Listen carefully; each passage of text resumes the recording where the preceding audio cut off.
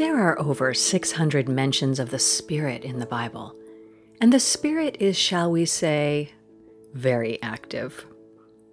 In the beginning, in the book of Genesis, a great wind from God orders the world which begins as a formless void. God calms the chaos and calls all life into existence. God forms and breathes life into humankind. In the original languages of Scripture, in Hebrew, the word for breath or wind of God is ruach. Listen to how that sounds. Ruach. You can hear the breath involved in this word. And in the New Testament world, the Greek word is pneuma. P-N-E-U-M-A. Pneuma. The prefix we still use today when we are talking about our lungs. The breath of God literally is a creative force that orders, gives, and sustains life. Spirit is the breath of God, the breath that gives us life.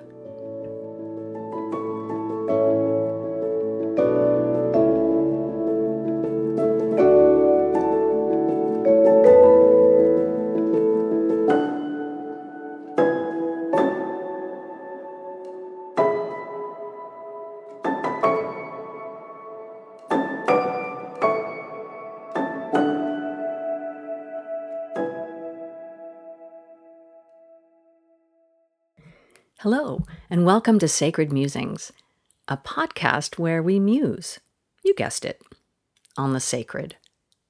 I am the Reverend Jennifer Chatfield, the rector of St. Edmund's Episcopal Church in San Marino, California, and I'm delighted that you are participating today. In this episode, we are going to talk about the Spirit as we begin this 5-part series on Christian spirituality. After we muse on this topic, you will be invited to spend 15 minutes welcoming in the Spirit with meditation or a contemplative practice meant for you to use during the week. As we have spent our lives at home these past few weeks, and because it looks like we will continue to have some sort of isolation in our lives for a while, I'm guessing that many of you are feeling alone, bored, anxious, frustrated, angry, restless, maybe all of the above. How might we use this time of isolation as a time for a spiritual revival, to deepen our relationship with God, to take the time to listen to what direction we may be called by God to take next in our lives? Getting what I call knocked off our normal right now might just be a way of deepening the awareness of God in our midst. What is spirituality? What is Christian spirituality? Is spirituality different from religion? Why do many of my friends say that they are spiritual but not religious? Before we attempt to answer any of these questions and more, let's begin by investigating first the role of the Spirit. There are hundreds and hundreds of references of the Spirit in Holy Scriptures in the Bible. Let's take a look at how the Spirit acts in Scripture. Once again, we learn that the wind of God, the pneuma, the breath, swept over the face of the formless void and ordered the chaos that was swirling around. And God breathed life into humankind. In these actions, we can say that the Spirit creates, gives form, orders chaos, gives life, connects us to the divine, connects us as created beings to the Creator, the one who created us. How else is Spirit defined in Scripture? Well, in Exodus 31, when you are filled with the divine Spirit, you have ability and knowledge of every kind of craft. Throughout the Hebrew Scriptures, the Old Testament, the Spirit enables one to prophesy for justice. Think of the prophets who are always trying to get the people on the right side of social justice issues. Think of Martin Luther King Jr. Along with that comes the drive and the courage, also with the voice, to bring injustice to light. Throughout Hebrew scriptures, the Spirit is wisdom. The Spirit stirs us. The Spirit enables others to speak for God. The psalmist in the 51st Psalm pleads to God in times of despair, saying, "Do not cast me away from your presence. Do not take your Holy Spirit from me." In other words, without the Spirit, we learn that we are separated from God's presence. In the book of Proverbs, we hear, "The human spirit will endure sickness, but a broken spirit, who can bear?" So the Spirit also helps us cope, helps us bear burdens in our lives. The Spirit is justice, understanding. The Spirit gives counsel and might to situations. Boiling all this down, we can say the Spirit ignites us and gives us purpose by being in sync with God's purpose. Now, this sounds like we can't have our own thoughts or agency with what we can do with our lives. But actually, the opposite is true. Being in sync with God's purpose leads us to our own individual purposes. In the New Testament, we see once again that when we no longer have the Spirit, we are no longer alive. In the Gospel of Luke, when Jesus is dying on the cross, he says, "Father, into your hands I commend my spirit." And then he breathes his last. Without the breath of God, the Spirit, we are not alive. In the New Testament, the Spirit converts our hearts, pours out God's love, gives us new life, and transforms. Paul in Romans says that to set the mind on the Spirit is life and peace. And Paul tells us the Spirit raised Jesus from the dead, making the impossible possible. Perhaps most important of all, God's Spirit dwells in us. Each one of us. We are all of us, spiritual beings.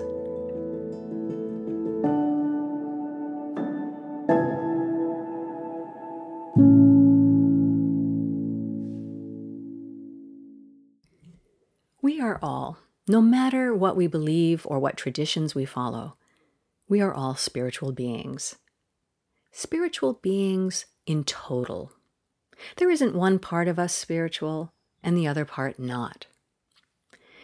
The Jesuit paleontologist Teilhard de Chardin is quoted as saying, "We are not human beings having a spiritual experience. We are spiritual beings having a human experience." Christian spirituality is not just a part of our lives. By taking a minute to be or feel spiritual, it's not an item on our agenda we can just check off. "Oh, today I'll be spiritual from 2:30 to 3. Christian spirituality is life itself. It's how we live.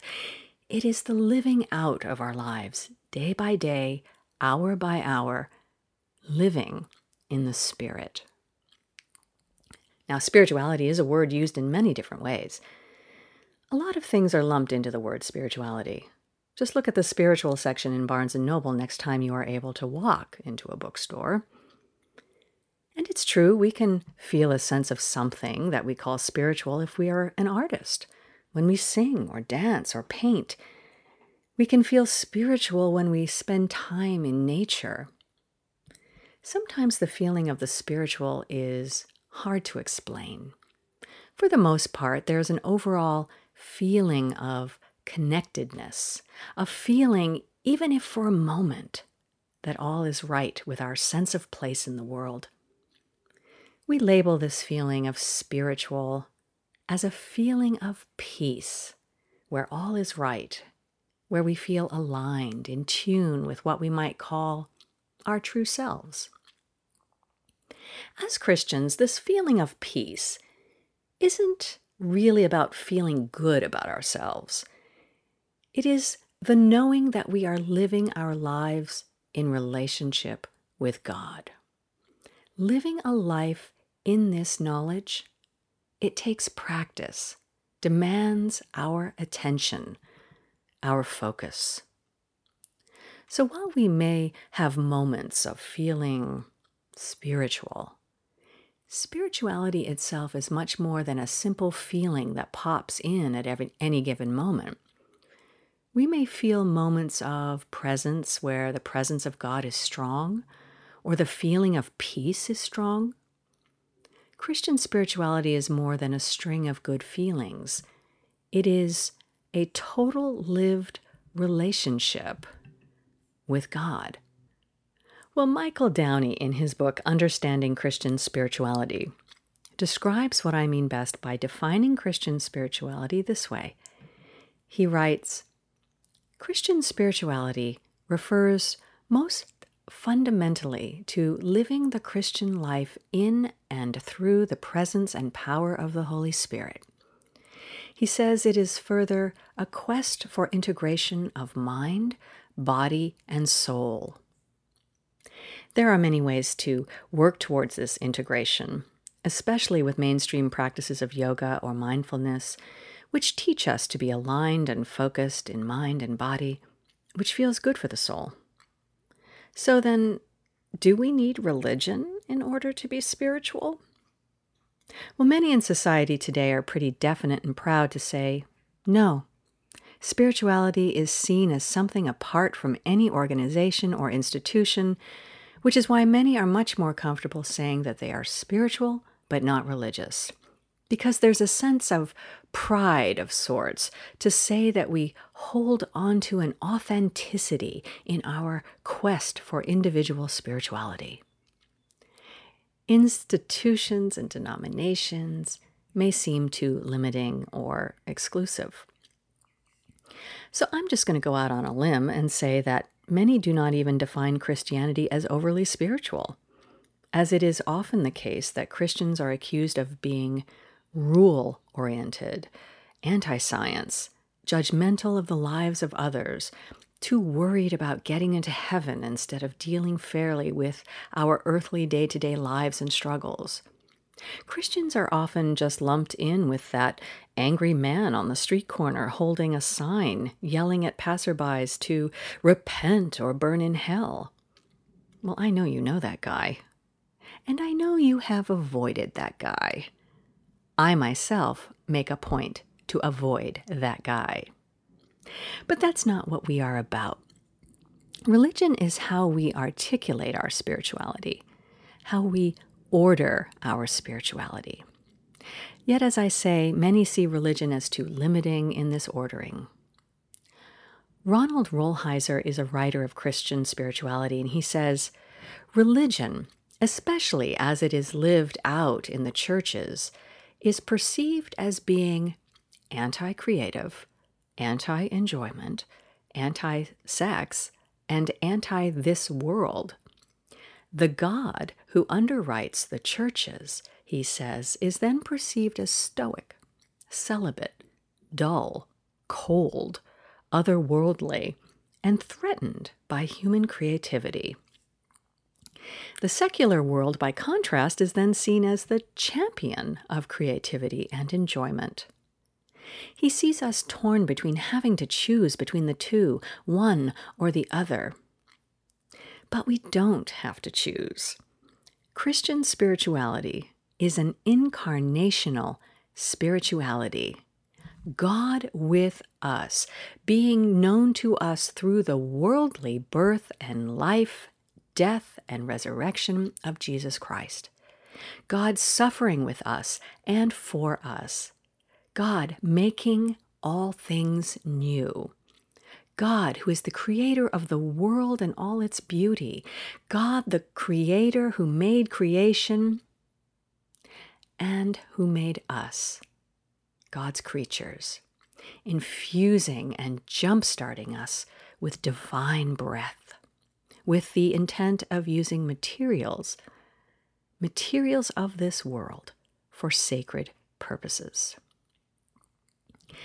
Saint Ignatius of Loyola, from his work The Spiritual Exercises, said, God freely created us so that we might know, love, and serve God in this life and be happy with God forever. God's purpose in creating us is to draw forth from us a response of love and service here on earth. All things in this world are gifts from God, created for us to be the means by which we can come to know God better, love God more surely, and serve God more faithfully.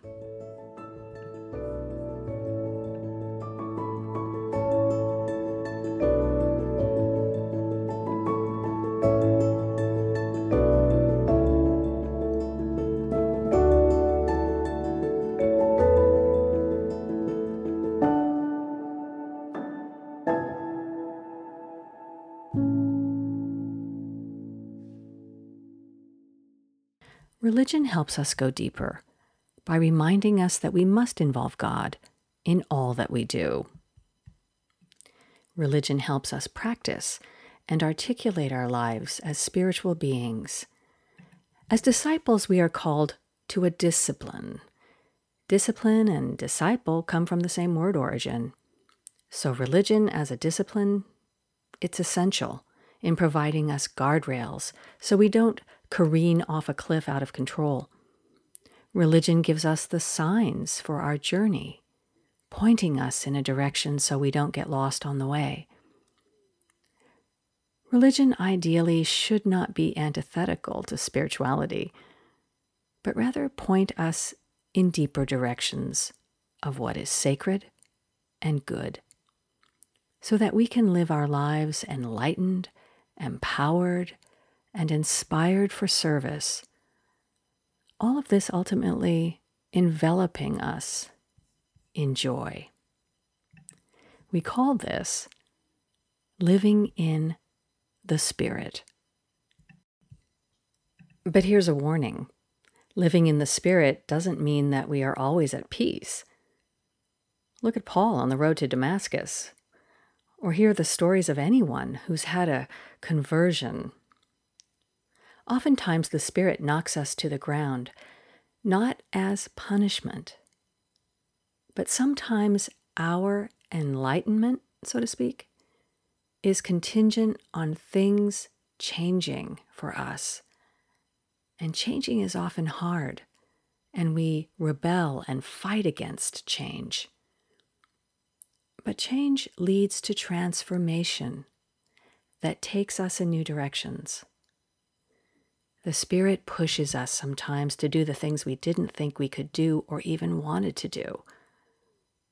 Don't forget, the Holy Spirit is represented by flames of fire at Pentecost, after all.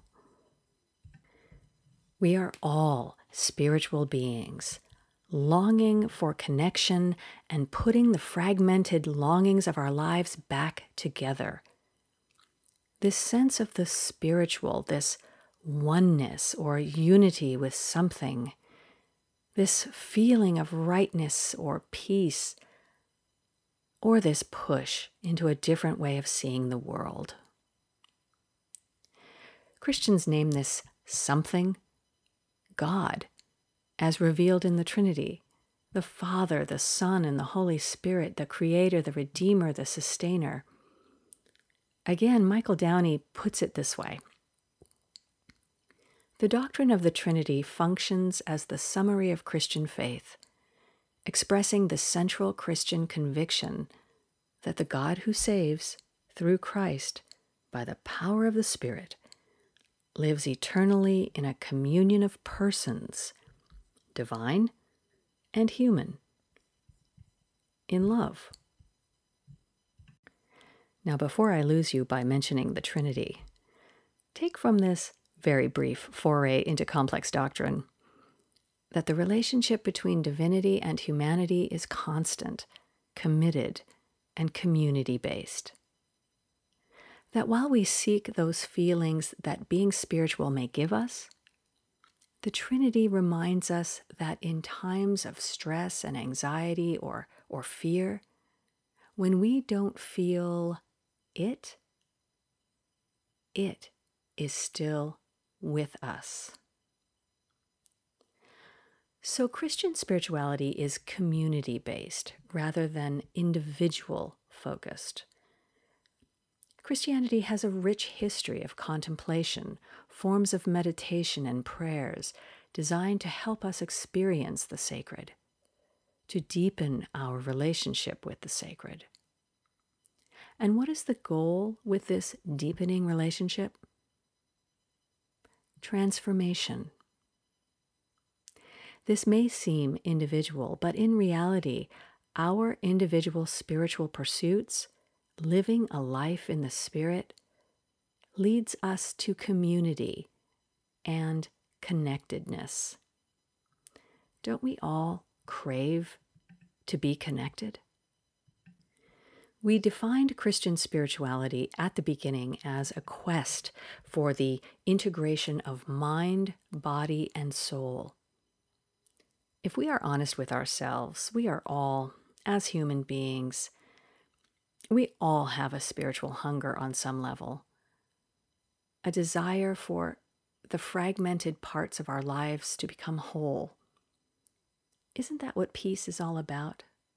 When all the parts that are fragmented are whole, reconciled together?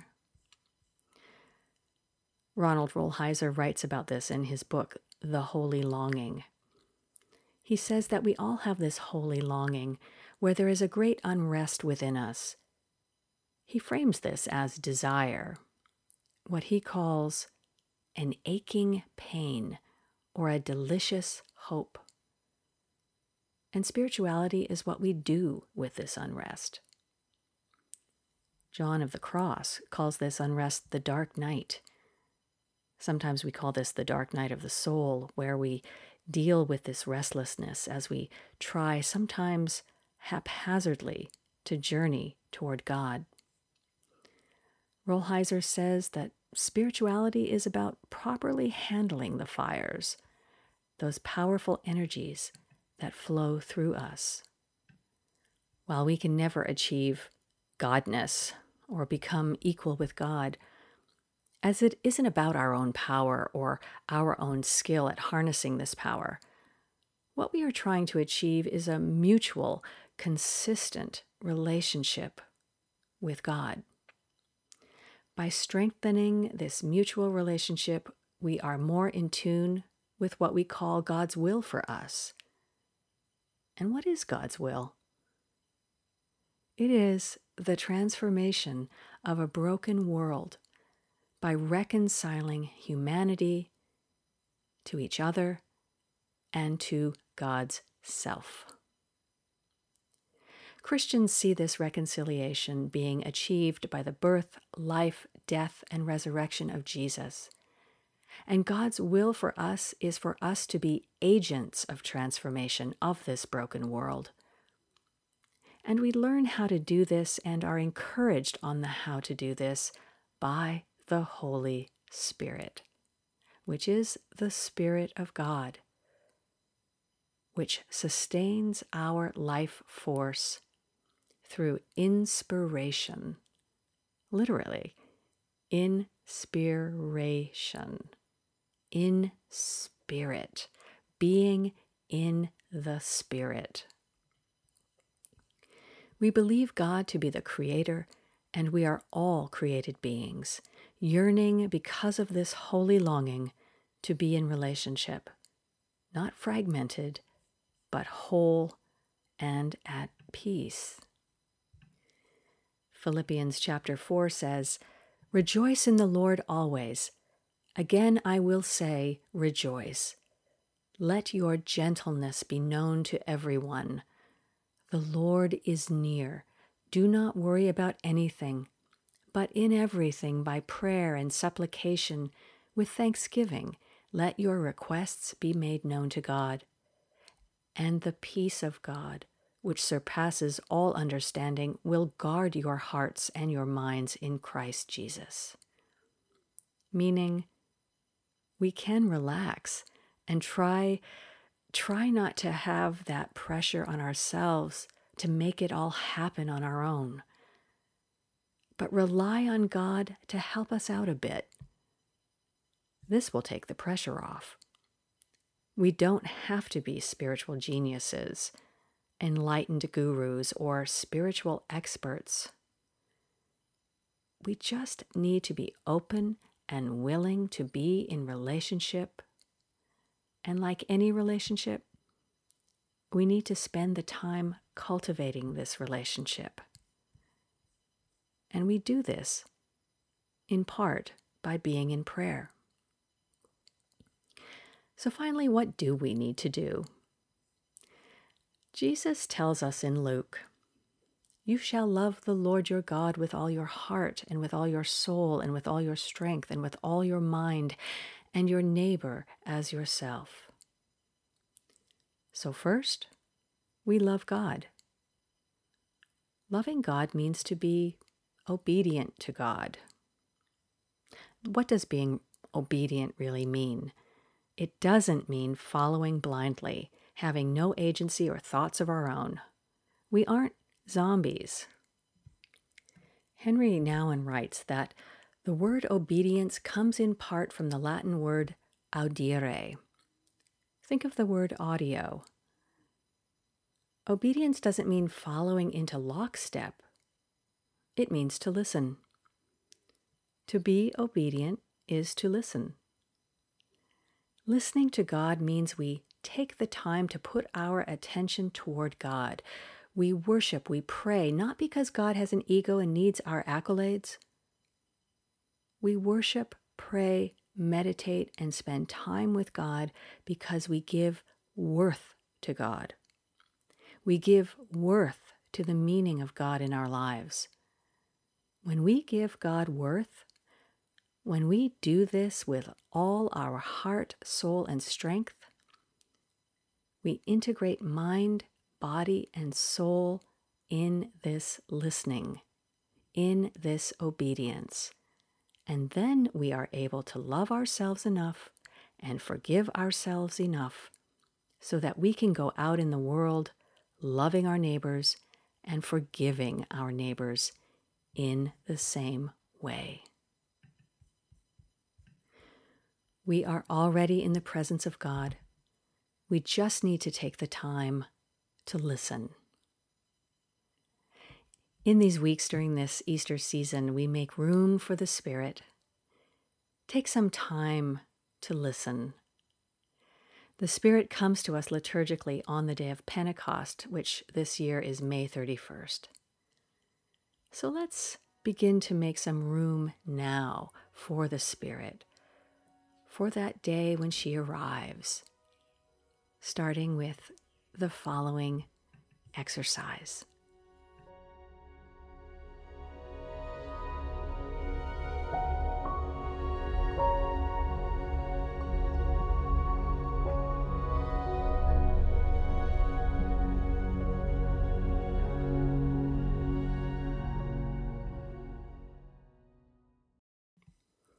Drawing on research and materials put out by the Yale Youth Ministry Institute, the practice that we are going to explore today is breath awareness. We will focus on the intimate relation between breath, spirit, and life. I invite you to write down the steps as I go through them so that you can implement these meditations during this week. Find a pad of paper or a journal, have a pen or pencil ready, and take notes as I go through the description. So let's go back to Genesis.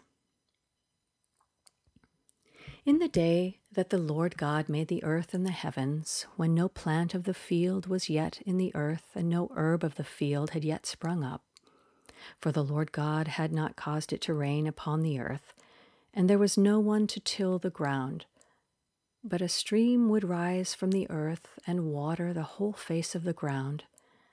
Then the Lord God formed a man from the dust of the ground and breathed into his nostrils the breath of life, and the man became a living being. Breathing is often an unconscious process that we fail to notice or properly value. We know that breathing is necessary for our survival, but we rarely make an intentional effort to appreciate the life-giving nature of breath. In the biblical languages, we see an intimate association between breath, spirit, and life that existed in the very foundations of our tradition. The Hebrew word ruach and the Greek word pneuma can both be translated as spirit, wind, breath, or life force, depending on the context in which the word is used. While the founders of our tradition had this association between breath, spirit, and life built into their language, we often overlook this association in our modern context and busy lives. It's important that we make time to intentionally be aware of our breath and reflect on its relation to spirit and life. Bring your attention to your breathing. Take a deep breath in and slowly exhale out.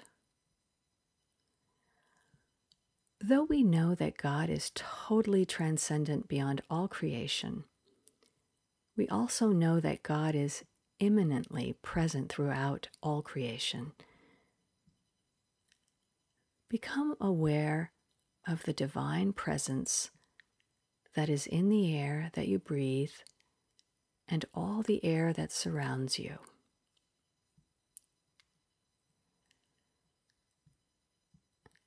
As you inhale, feel the divine life that fills your lungs.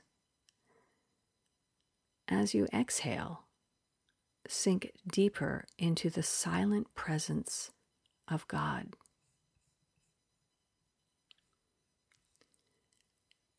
Continue to breathe slowly and attentively in this way, conscious of the Spirit of God that gives life along with each breath.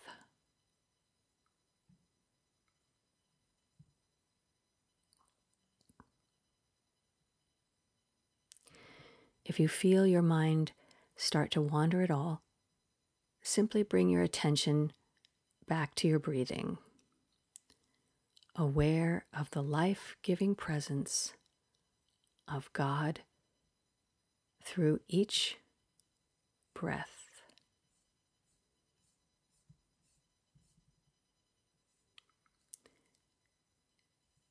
Continue this for about 15 to 20 minutes. Write down anything that comes to you, any thoughts or feelings. And remember that spirit is the breath of God, the breath that gives us life.